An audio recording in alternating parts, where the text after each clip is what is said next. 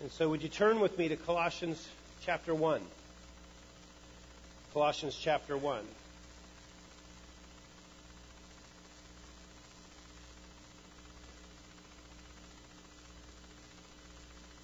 So we've spent several weeks considering the glorious supremacy of Christ over all things and His sufficiency to save you forever. And we're at that point now as we conclude chapter 1 in this series on the supremacy of Christ and the sufficiency of Christ. We're at that point of asking, okay, so He's glorious. He's supreme. He's sufficient. Now what? So what? What's this to do with our lives? What difference should these truths about Christ make in our life? How is knowing this the key to our growth as Christians? Well, last week we looked at the first effect that Christ's supremacy and sufficiency should have on our lives. You're compelled to serve Christ. Seeing the glorious supremacy and the complete sufficiency of Christ, it compels you to serve His people joyfully and faithfully. So the gospel is about the revelation of the glorious person of Christ, who has exhibited infinite love and infinite mercy and power towards you by reconciling you completely to God through His death. And if you know Him this way, then you will serve Him like Paul did. And Christ will sustain you like He sustained Paul. And this morning, as we close out this series, we see the second effect. You're constrained to proclaim Him. Because He is gloriously supreme and sufficient, you are constrained to proclaim Him. So let's read our text together, and then we'll pray. Look at verse 28, chapter 1, verse 28. We proclaim Him, admonishing every man, and teaching every man with all wisdom, so that we may present every man complete in Christ. For this purpose also I labor, striving according to His power, which mightily works within me. Oh, Father, as we come before You, we acknowledge our need of You.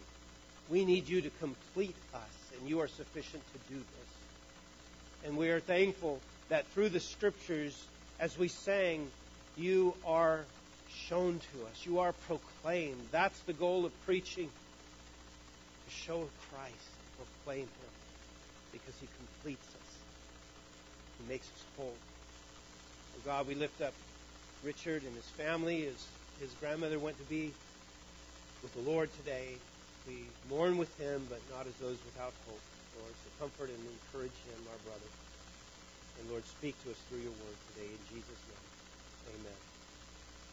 So from this text, verses 28 and 29, I hope that each of us will receive what Paul is making so very clear in these two verses.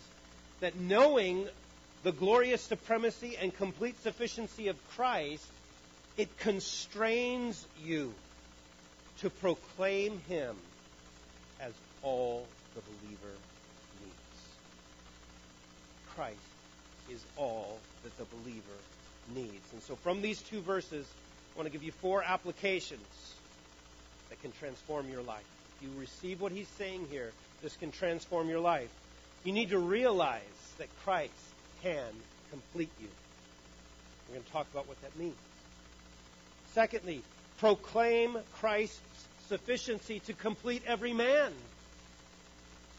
Thirdly, make conformity to Christ your goal. And fourth, labor to proclaim Christ in the power that He supplies. We'll walk through each one of those. Okay. So up to this point,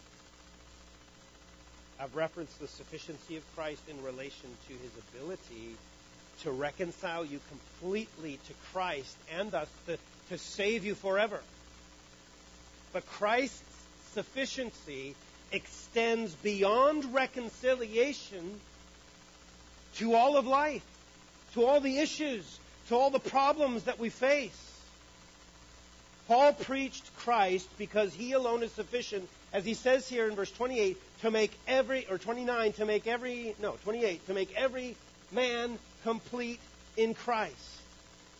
And Paul is writing to believers. He's writing to Christians here. So he's not speaking, in this moment, he's not speaking evangelistically. He's not relating being complete to getting saved. Because he's talking to those who are already saved. And so he's speaking here to you. He's speaking to me as those who have already trusted in Christ to save them. And he wants you to realize something vital, that's vital to your life. Christ is able to complete you. Christ lives in you, right? As he just got done saying, Christ in you, the hope of glory. You don't need something in addition to him to be complete, to be godly, to be a Christ-like person. And so Paul is talking about spiritual maturity here. He's talking about soundness as a believer and a follower of Jesus Christ. So let me take you to another passage briefly here where Paul says something very similar. I want you to see that this is what he preached. This is what he preached about Christ and what he can do. We're going to be back here in just a second, but look at Romans chapter 16 as he's closing out this book. Look at how he praises Christ at the end of this incredible letter, the book of Romans. He says in verse 25, chapter 16, verse 25, he says, now to him who is able, that means he has the power, who is able to establish you according to my gospel and the preaching of Jesus Christ, according to the revelation of the mystery which has been kept secret for long ages past. What is he saying here? Christ is able to establish you. The word means to make firm, to stabilize, right? Through the gospel, Christ makes the unstable stable. Through the gospel, Christ makes the unstable stable. We all have areas of our life that need establishing. We know we're not as we need to be. And for this purpose, Paul preaches Christ to them. Why? Because he's able to establish every man. This is why we preach Christ, not only for the salvation of the non-believer, but also to his people. Because he is who they need to be stable and strong. They need to learn of him. They need to learn about him so that they'll see how he can complete every single area of our lives. We need Christ not only to be justified, we need Christ to be established. So to receive what Paul is saying here is, first of all, it's to realize that Christ can complete you. You need to realize that Christ can complete you. He says back in Colossians, jump back there, and he says, we proclaim him, meaning we proclaim Christ, so that we may present every man complete in Christ. So to say that Christ can complete you is indirectly stating something about us, isn't it? Apart from Christ, you are incomplete. You are unable in varying ways and to varying degrees. And so first, you need to see your incompleteness in yourself. See your incompleteness. But whatever your incompleteness, whatever your needs, Christ can deal with that. He can make you complete. That's what he's saying here. We've all got issues. Every one of us. Each of us has our deficiencies. None of us are complete in ourselves. And throughout the Scriptures, we read description after description of all the ways that we are not what we ought to be. Many of those verses there are describing our state prior to salvation. But we know by experience, don't we? Don't we, Christians? We know to be saved doesn't mean that we still can't act according to our old ways. The sinfulness of our fallen natures, it extends to all the areas of our lives. Our hearts, they don't feel what they should feel. Our desires long for things that God hates. And so we struggle with anger. We struggle with bitterness. We struggle with envy and covetousness and vengeance and pride and depression. And as believers, many times we find ourselves, like the Apostle Paul, we find ourselves stunned at the depths of our own depravity. This is what Paul is talking about in Romans 7. He says, I joyfully concur with the law of God in my inner man, but I see a different law in the members of my body, waging war against the law of my mind, making me a prisoner of the law of sin which is in my members. Wretched man that I am, who will set me free from this body of death? And then Paul responds to his own cry with the same encouragement that we all need to be reminded of so often. Thanks be to God through Jesus Christ our Lord. Christ sets the believer free. Through Christ, you are free now. We're free from what? We're free from bondage to sin and to death. Sin is no longer your master. But you often do still what it says, don't you? You still feel the temptation. But through Christ, you're able to resist. But we don't always resist. We get captured. Right? And sin, it still so easily entangles us. We used to be in bondage. We used to be a slave to sin. We were unable not to sin. But Christ saved us. He set us free from that bondage in the sense that we still face temptation, even from within our own hearts. We still feel that. But now we are able not to sin. We've been set free. The temptation's still there, but we can resist it in the strength that Christ provides. We are able not to sin. But the day is coming when we will be totally free. Not just from bondage to sin, but even its temptation. And then in that day, we will be unable to sin. What a glorious day that will be. Unable to sin. And so, right now, in Christ, even, we still have need. We all have need.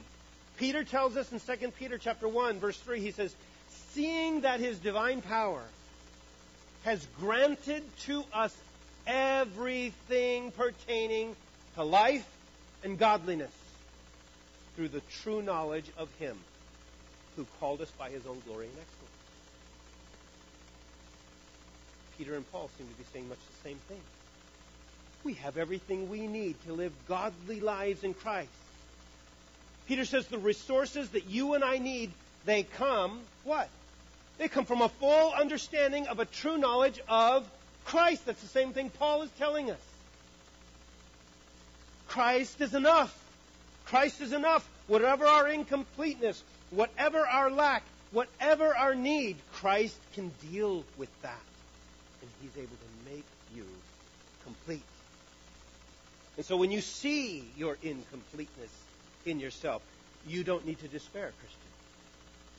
It's still there. But your heart can actually be encouraged by the truth about who Christ is and how he can complete you. So secondly, I want you to be encouraged by Christ's glorious sufficiency. Be encouraged by Christ's glorious sufficiency. Paul's goal in his preaching to the Colossians, it was to show them the sufficiency of Christ, not only to reconcile them to God, but to complete them in any and all ways that they are still incomplete. Christ is all you need to be complete.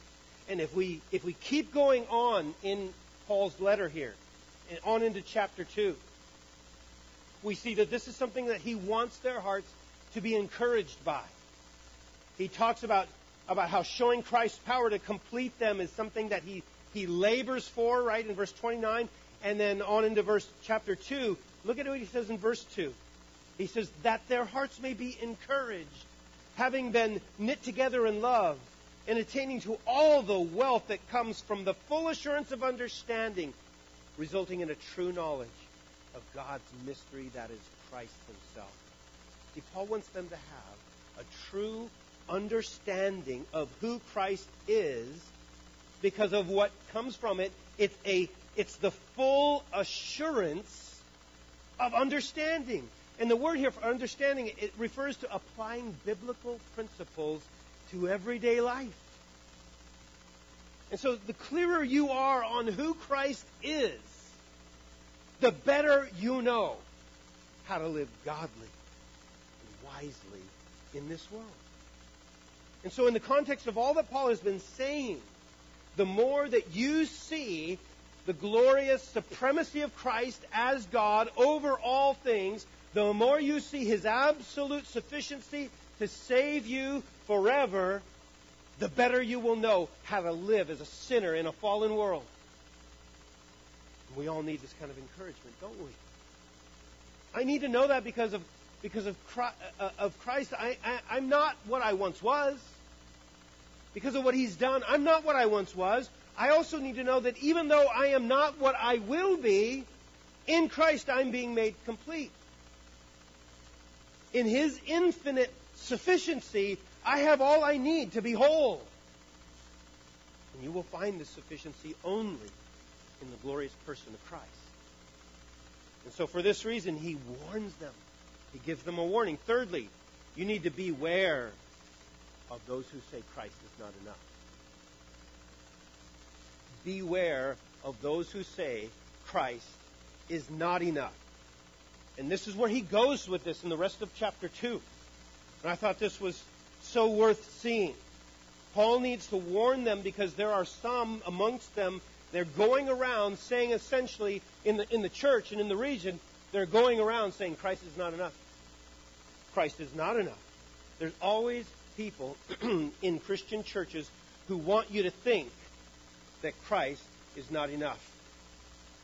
It's true today. They're in churches. They're accessible to Christians today through various avenues such as podcasts and YouTube channels. And they're peddling the same lies about Christ today as these false teachers did in Paul's day. Christ is not enough. He's not enough for you. But Paul is trying to equip them to see their persuasive arguments. Look at verse 4. I say this so that no one will delude you with persuasive arguments. Look out, Paul says. Look out. Their goal is to lead you astray with erroneous arguments, with persuasive rhetoric. And their tactic never changes. Here's what they do. They deny Christ's supremacy as God. They deny Christ's sufficiency to save forever.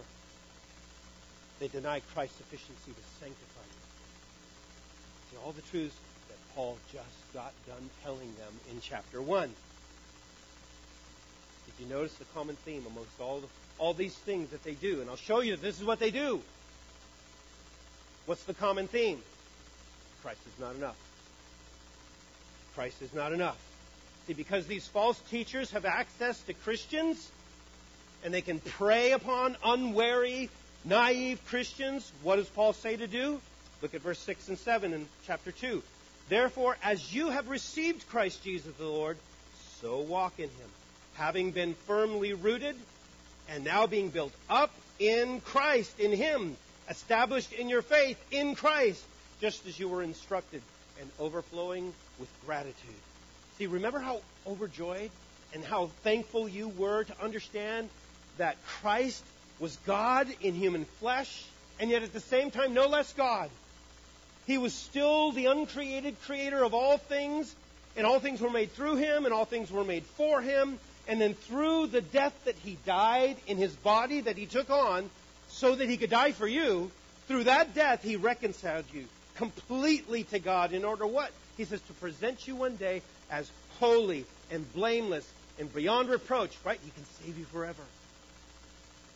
And as you know this is true because, see, you continue firm in the faith. You're steadfast. You're unmoved. But, if you listen to these men, if you listen to these men who deny these glorious truths about Christ, you may find yourself being moved away from the hope of the gospel. Christ isn't God. What next? Maybe Christ can't save me forever. What's next? Maybe he's not enough. What's next? Maybe there are things that I need to do in order to be saved, in order to stay saved. See, that's where Paul goes next. You look at verse 8. He says, see to it that no one takes you captive through philosophy and empty deception. Their goal is to take you captive. The word means kidnap. They're going to kidnap you. That's the idea.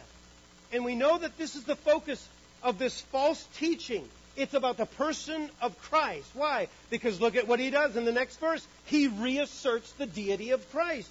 For in him the fullness of deity dwells in bodily form. In him you have been made complete. These are the two things that he's been emphasizing.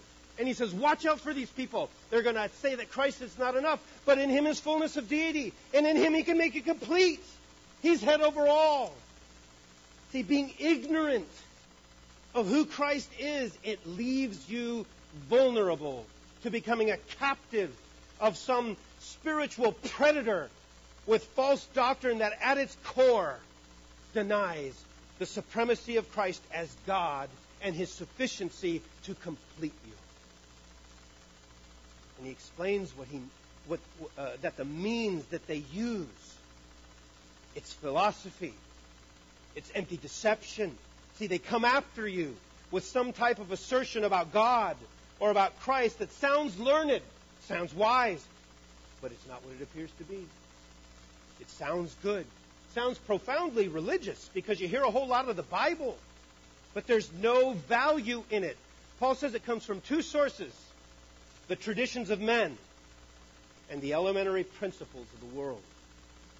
So just because people have said something about God for centuries doesn't make it true.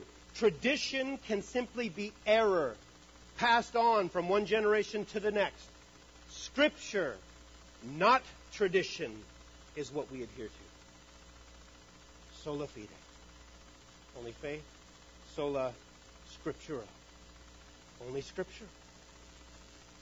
Those were the cries of the Reformation. Brought us out of the Dark Ages. By this phrase, elementary principles, Paul may simply be saying that to accept such false beliefs about Christ, it's to regress from the mature teachings of Scripture to something that is childish, immature.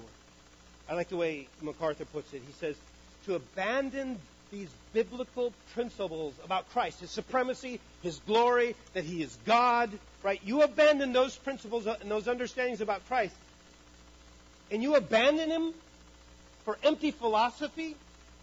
He says, you know, that's like going back to kindergarten after you got your doctorate. How does Paul say you're going to recognize these peddlers of philosophy and empty deception?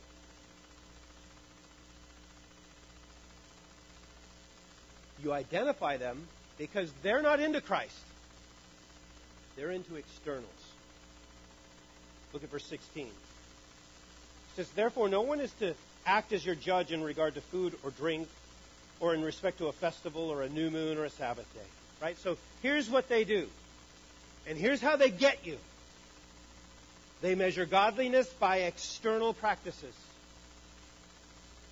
They say, you can't eat certain foods. Look what it says here in the Bible. Name some foods. You can't eat those foods. You need to keep the law. You need to honor the Sabbath day. But what does Paul say in verse 17? Things which are a mere shadow of what is to come. The substance belongs to Christ. He points it right back to Christ. He's what you need, not these external things. See, you're regressing. You're going back to kindergarten, thinking that the Sabbath is more important than Christ, the Lord of the Sabbath. See, if you want to keep the Sabbath day, you go ahead. More power to you if you want to keep the Sabbath day. You're free to do so. But the person who says that keeping the Sabbath day gives you some kind of a favor or a credit or a merit with God, well, you know what he's doing? He's taking you captive through philosophy and empty deception. That's what he's doing. Don't let them do that. You're going back to kindergarten. You're eating baby food when you should be eating solid, mature meat. But see, you've abandoned Christ. You've let yourself be drawn away. You've listened to their lies that Christ is not enough. That His death and what is accomplished, it didn't save you forever. Now what will be the result if you keep listening to their tasty lies? Verse 18. Let no one keep defrauding you of your prize by delighting in self-abasement and the worship of angels, taking his stand on visions he has seen, inflated without cause by his fleshly mind, and not holding fast to the head. So you're only going down this road that you are guaranteed to regret, because he says here, you're not holding fast to Christ, the head. You've traded truth about Christ for the commandments and the teachings of men, verse 22.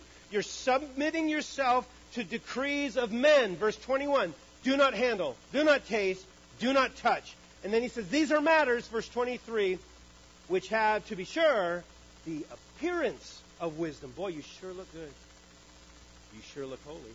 Because look at all the things you don't do. You know, if you measure your holiness by the things that you don't do, look out. If all your list of holiness is all the things I don't do. Don't drink, don't smoke, don't go with girls who do. How many times have I said that in this sermon? I don't know why that sticks in my head, but it does. That's your measure of holiness you don't understand. Holiness is living for God in every area of your life. It's not just not doing certain things. These things have the appearance of wisdom. And look what he says there, verse 23. Self-made religion. Self-abasement. Severe treatment of the body. Oh, but what did he say? They're of no value against fleshly indulgence. These will do nothing for you. They will do nothing for you. They don't make you more holy. They make you feel more holy, but they don't make you more holy. They'll never change you. They'll never make you more like Christ. See, because only Christ can make you more like Christ. Because He's glorious in His supremacy as God. Only a Christ who is equal with God and who possesses all the attributes of God to the same degree as God. Only a Christ who never changes in His attributes because He is God. Only He can change you. Now, this is what we all need to realize. That's where it begins. You need to realize that Christ can complete you. Because if you don't realize that Christ can complete you, you'll never proclaim Him. You'll proclaim something else. Because you don't realize that Christ is all you need. So you'll proclaim something else. But those who do realize that Christ can complete them, secondly, this is the second main application, they will proclaim Christ's sufficiency to complete every man. It doesn't matter what your circumstances are. We're all incomplete. But what you need is Christ. That's what you'll be proclaiming. Because you've learned it yourself. I've seen Christ complete me. He's not done with me yet. But the more I get of Christ, the more He works in me and the more He completes me. So Paul talks about how he has been proclaiming Christ to them. He says, we proclaim Him, admonishing every man, teaching every man with all wisdom. Often fads arise in the church. A fad is just a short-lived fashion. Something that's very popular, but only for a brief time. They are doctrines, usually doctrines of men, and they just blow through the body of Christ. And Christians like to get excited about the latest thing in the church. And they run around. They follow after it like it's the most amazing thing, only to find out that in a year or so everybody's done with it, moved on, forgotten about it. You know, that was last year. We've moved on to the next big thing about Jesus and about church. Think of some of the trends, and I was just trying to come up with some. You may have some that stand out to you. Think of the trends and the fads that have blown through, captured the fascination of the evangelical church in the past decade or so, but now they're passé. The prayer of Jabez. seeker-sensitive models of church, purpose-driven models of church, emergent church, the purity movement, mega-church pastors becoming the Christian equivalent of life coaches. How well has that gone? What a reproach upon the church some pastors have been if they get so caught up in themselves. These are just a few things that have come and gone, and good riddance to them. Right? There may have been some good in them. But my point is that these fads caught the attention of the evangelical church. And during their season, it was all you heard about. It was all you read about. But where are these things now? Is anyone still buying books about the prayer of Jabez? Have you already got rid of yours? Sold it on eBay? Given it to Goodwill? One of the ways that God breaks His people from their fascination with fads is He allows trials. It's at those times those difficult times, that you realize what is reliable, what is trustworthy, and what isn't. I remember as a little boy, probably 5 years old, we're up in northern Idaho at our family cabin, and we go to visit a friend who lived, 15, 20 minutes away. We walk through the forest on the roads over to this cabin, and we stay there for a long time. And by the time we're leaving, it's totally dark. It's pitch dark outside. I'm 5 years old. And all I remember thinking was, how in the world are we going to find our way through these woods back to our cabin? My dad, though, he was not the slightest bit afraid. He knew those woods like the back of his hand. He could probably get us home blindfolded. No exaggeration. And so here I am. I'm 5 years old. I am scared witless. Enough to remember it 50 years later and be telling to you now. I mean, that's the impression it made upon me. So I'm small, right? So I'm holding both parents' hands. My eyes are wide open, and I'm walking through this forest, and I'm talking to my dad. Dad, how are we going to get home? How are we going to get back to the cabin? And my dad just kept it light. He said, you know what? We'll just follow our toes. I remember. That's exactly what he said. That's a quote. Stuff is etched in my mind. And what seemed like hours, we finally walked up the steps to the cabin. Probably took about 15 minutes. That's all. It was scary, definitely. But see, I believed my dad would get us there. He would handle any monster. My dad's old now. That's probably why I'm tearing up. He has dementia. Beginning stages. He's still there. He's still there completely. He could handle whatever came, and I knew that. And my point here is that, see, when trials come your way, fads won't help you. Principles won't rescue you. If my dad had brought out a map and said, okay, here, son, here's where we are, here's where we're going, we're just going to follow this path, I would have been like, how are we going to get home? See, I didn't need a map. I needed a person. I needed a person who's able to help you and rescue you and guide you. And that's why Paul preaches Christ.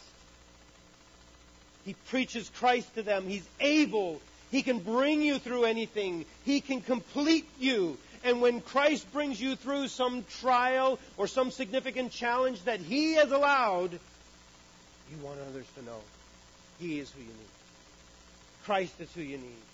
See, has God convinced you of this yet? Or are you still waiting for the next fad and think this is what's missing? Wow, it took over 2,000 years for this to finally show up. 6 months later, you won't even remember what it was. Christ completes you, though. Christ does. Have you had something that's convinced you of this? That He is all you need. He alone can complete you. He can make you whole. You may find something helpful in other places. I'm not saying that there's not some benefit there, but nothing compares to Christ. It's His voice that we long to hear. It's His words that calm the storm. It's His word that lights your path. It's Christ that you need. Not fads, not trends, not principles, not philosophies. Only Christ. And so, what are you going to tell others when they're struggling? Are you going to pray the prayer of Jabez over them? No. Are you going to give them 5 principles to defeating your personal Goliaths? I hope not. No, you're going to tell them about the only one who was able to help them because He helped you. Now, Paul tells us how he proclaims Christ. He says, admonishing and teaching about Christ. That's the whole context. It's not just admonishing in general and teaching in general. It's about Christ. So first, we are all to admonish and teach others about Christ. Admonition involves warning, counseling someone in terms of their behavior. So when you see some specific area of lack in a person's life, you admonish them. How? You remind them, you stir them, you challenge them from the word of Christ. You lead them away from sin and away from disbelief and towards righteousness and faith. And so this is something that we are all to do for one another. This is what it means to be in a church and why you join a church, because this is where that takes place, the admonishing and the teaching. This is what Paul says in chapter 3, verse 16 of Colossians. He says, let the word of Christ dwell in you richly, with all wisdom, teaching, and admonishing one another with psalms and hymns and spiritual songs. See, that's what we're to do for each other. Teaching. It just is imparting truth about Christ, who He is, what He's done. So we're to teach one another about the attributes of Christ, His perfections, His faithfulness, His sufficiency, His person. And it's not for the sake of more knowledge, but so that you can trust Him. So you can rely on Him. So you can look to Him. He's a person. He's not a principle. He's not just something out there. He's a person. He came. He revealed Himself. He came. He died. He rose again. He's returned to heaven. But He's still Christ. He's still the Lord Jesus Christ. And He is who you need. He'll guide you.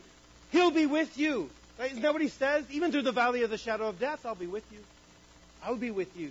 Not some principle. Not some fad. I'll be with you. But it's not just that we all needed to admonish and teach others about Christ. We all need to be admonished and taught about Christ. See, it's not just you giving it this direction. You need to receive this as well. We proclaim Him admonishing every man and teaching every man. You see His emphasis here? Everyone. There's nobody that doesn't need this. Nobody. There's no one who doesn't become vulnerable to sin. There's no one who doesn't need to be warned. We can all get sidetracked. And we need our faith stirred up. You know, this is one of the reasons why we have home fellowship groups. This is why we come together every week. We need this. Every one of us needs to be admonished and reminded about Christ. We need to be warned about sin. We need our faith in Christ and His promises strengthened. Are you plugged into a home fellowship group? If not, can you see that you need to be? It's dangerous. Now, how do we proclaim Christ in this way? Paul gives us great examples of how he admonished and taught, and we're going to walk through a couple of them briefly here. So, thirdly, we want to follow Paul's example of proclaiming Christ. Turn to Philippians chapter 2. So we can see an example of Paul proclaiming Christ. Philippians chapter 2, famous passage. He has a whole lot to say in Philippians. And Paul wants to talk to them about, first of all, about humility and about selfishness. So how does he go about it? He preaches Christ to them. Look at chapter 2, verse 5. Have this attitude in yourselves, which was also in Christ Jesus, who, although He existed in the form of God, did not regard equality with God a thing to be grasped, but emptied Himself, taking the form of a bondservant, being made in the likeness of men, being found in appearance as a man, He humbled Himself by becoming obedient to the point of death, even death on a cross. See, no one demonstrated greater humility than Christ, who is equal with God. He possessed all the attributes of God to the same degree as God. And this word here, form of God, it refers to an outward display of what is true inwardly. So he's saying he was displaying outwardly what he was, God, form of God. And this is prior to the incarnation, right? Christ was outwardly displaying the glory of who he was as God. This would be before he came to earth. But for our sakes, Paul says he emptied himself. And in this, he's referring to the incarnation. He became a man. He exchanged, so to speak, the outward displaying of his glory as God, his form, to outwardly display a different form. What is the other form that he took upon? A bondservant, being made in the likeness of men. So he's speaking about the incarnation. Christ is no less God as man. As a man, he is no less God, to put it clearly. But he willingly emptied himself of the display of his deity to instead display his humanity. He humbled himself even further, he says, by his obedience to death, and he says, even death on a cross, the most shameful of deaths. When we want to talk about humility, I'm going to tell you about Christ. See what he's doing? So Paul's emphasis here, it's not so much about what he did. It's about who he is. Even as a man, Christ is God. He never changes because God never changes. So now look at what he goes from here. He's preached Christ to them. And so he admonishes them now in several ways in the rest of the letter by continuing to preach Christ to them. So first, as we see right here, have this attitude in yourselves. It was in Christ. He's talking about humility. Paul learned humility from Christ's own example of him humbling himself. Now jump over to chapter 4. This is just skipping along. There's a lot we could pause on, but of course we don't have time to do that. So look at chapter 4, verse 5. Let your gentle spirit be known to all men. The Lord is near. Be anxious for nothing, but in everything by prayer and supplication with thanksgiving let your requests be made known to God. Why should you not be anxious for anything? Because Christ is near you. Christ is near you. You can bring all your cares, all your concerns to him. You're bringing those concerns to a person, the glorious person of God. And you might not understand why things are the way they are. You might be struggling to accept the way that your situation is. But you know that he is good. You know that he does good. You know you can trust him. And so you humbly and you gratefully pour out your heart. You acknowledge his wisdom. You acknowledge his sovereignty over you. And knowing that Christ, he says, after that, he says, he promises you his peace. It's not just any peace, and it's definitely not the world's peace. It's Christ's peace that he wants to give to you. This is how Paul preached Christ to them. Look at verse 10 in chapter 4. He says, I rejoice in the Lord greatly, that now at last you have revived your concern for me. Indeed, you were concerned before, but you lacked opportunity. Not that I speak from want, for I've learned to be content in whatever circumstances I am. So, Paul's not complete, is he? He had to learn contentment. That means he wasn't content. But he had to learn how to be content. God had to teach him what it means to be content. And so Paul's thankful for the gift that they gave to him. But he makes sure they understand, I wasn't desperate. Christ has taught me how to be complete. How is it possible to be content amidst the circumstances that we know Paul was in at times? In prison, being whipped and beaten and stoned nearly to death. How can you say you are content, Paul? Look at verse 13. Christ gave him the power. I can do all things through him who strengthens me. That's Christ. Through him, through a person, through the glorious person of Christ, I've learned to be content. It's Christ I need. Your gift is great, but it's Christ who satisfies me and completes me.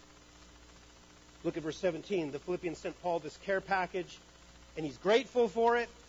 He's making sure they understand, no, God's my provider. He's your provider too. You know what? Look at what he says. He says, and my God will supply all your needs according to his riches and glory in Christ Jesus. See, he is not meager. He's generous. And Paul says his God, whom he's come to know, who has taught him how to be content, and he's trusted him to supply every single need he's had. He says that same glorious person will supply all your needs too, according to his riches and glory in Christ Jesus. Christ is our good shepherd. And with him, he says, we shall not want. It's faithful. So do you see how Paul can't talk about anxiety without talking about Christ? He can't talk about contentment without talking about Christ. He can't talk about provision without talking about Christ. You know, when we are in a bad way, when we are anxious, when we are discontent, when we are fearful, it's not principles that we need. We need a person. We need Christ. He is all who we need. How much truer in the troubles that seem beyond your ability to endure. Everything that you need is in Christ. He's powerful. He's generous. He's faithful. He's able to give you peace. Let me show you just a couple more examples of how Paul admonishes believers by preaching Christ to them. Jump over back to Ephesians, just chapter 4.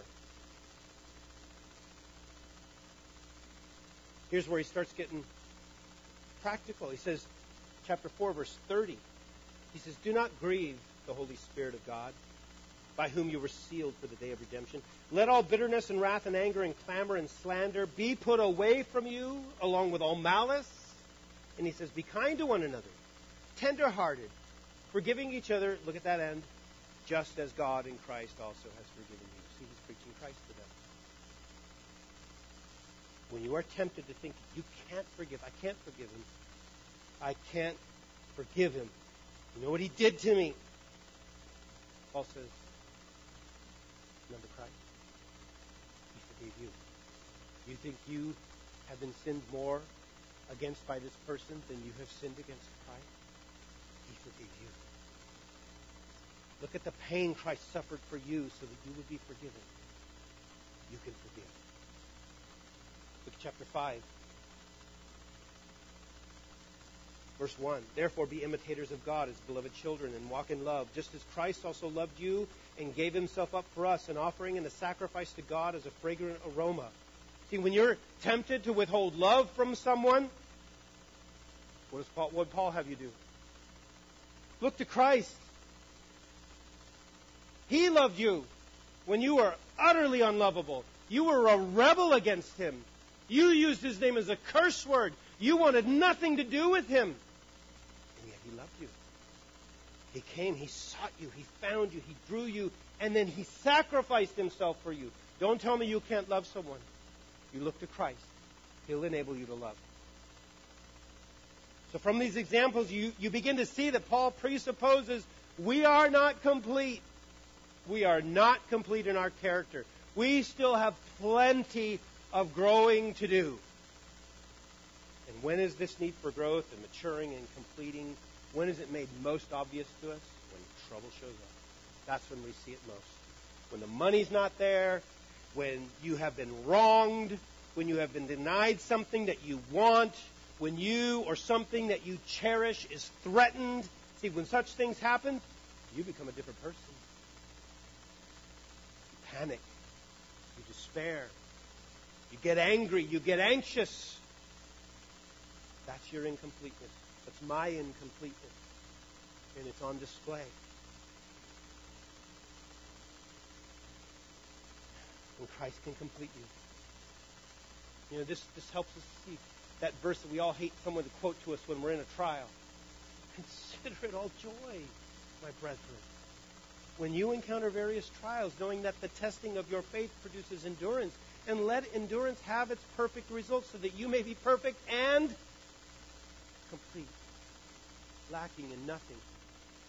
See, this is Christ loving you and not wanting you to remain incomplete, unstable, unestablished. I want you to grow. Going through trials and having your trust in God tested, it produces endurance. And that helps you to be stable in an unstable world. The Lord brings you through these things. Why? So that he can complete you. And this is what you're going to do when he completes you. You're going to proclaim him to others. He's sufficient to complete every man, you and anybody else, in their incompleteness.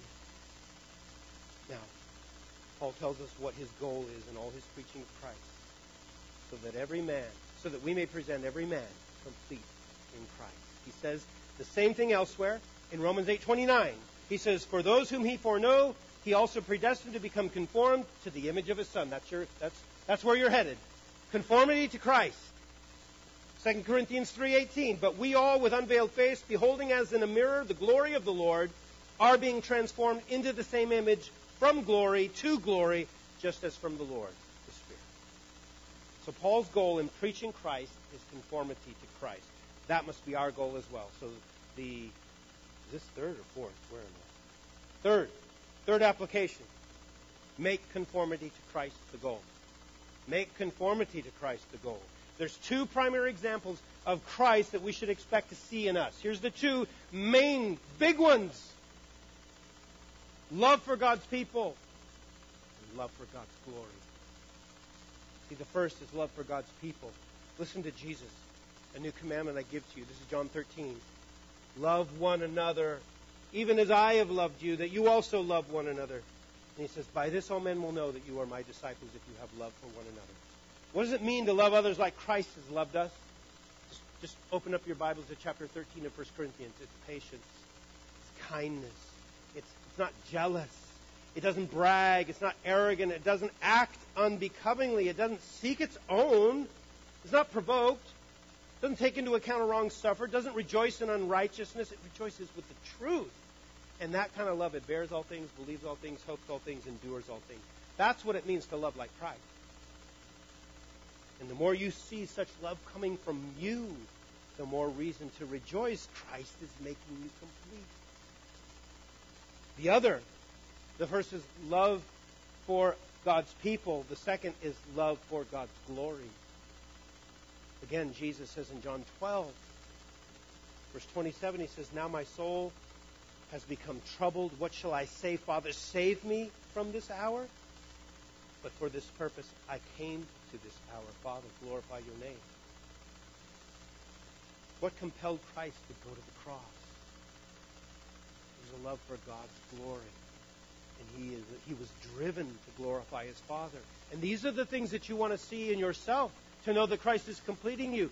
A love for others, and a love for God's people, and a love for God's glory. When you see that as how you're living, you know Christ is at work in you. He's completing you. So proclaiming Christ, even to believers, is not easy. Paul calls it labor. It's a word that means to work to the point of exhaustion.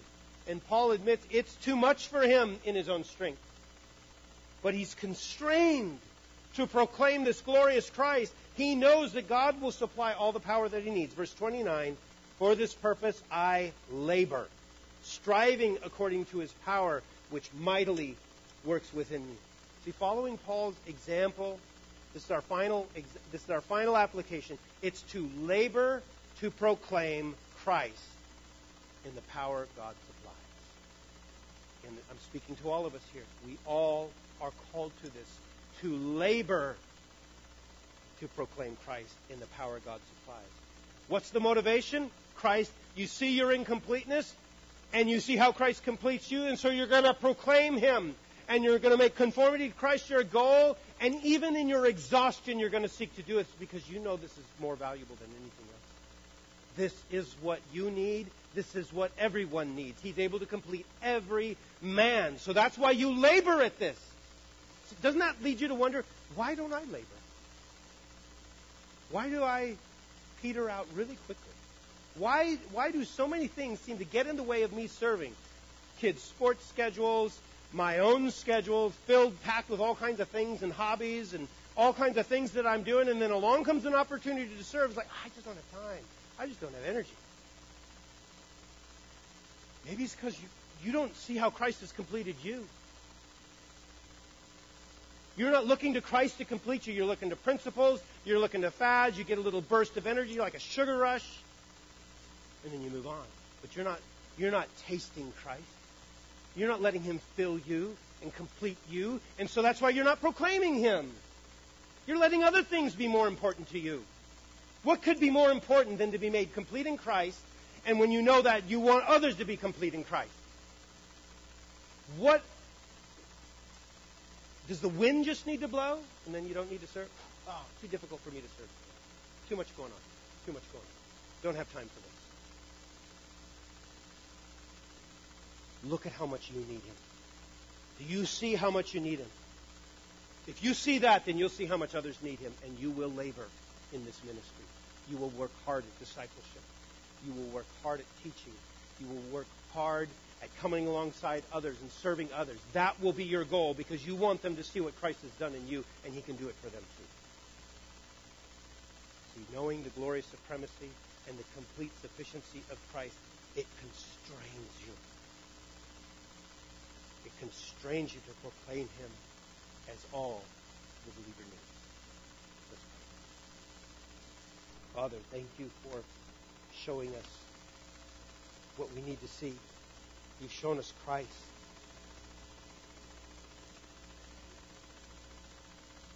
Well, I pray that you would show your people, even through troubled times, that you're all they need. Maybe that's what it takes, God. That we would go through something difficult to see how you are all we need. That you are sufficient. None of us likes to pray prayers like this. We get worried. And maybe that's what is needed, God. To come to this wonderful, fulfilling knowledge that if we have you, we have all we need. We don't need all the other things, all the other activities, all the other distractions. We need Christ so that we will proclaim you as our brothers and sisters need to hear. We'll point others to Christ and His complete sufficiency. We'll bow before you as God. We know that this world is not all there is. Oh, work. I pray in Jesus'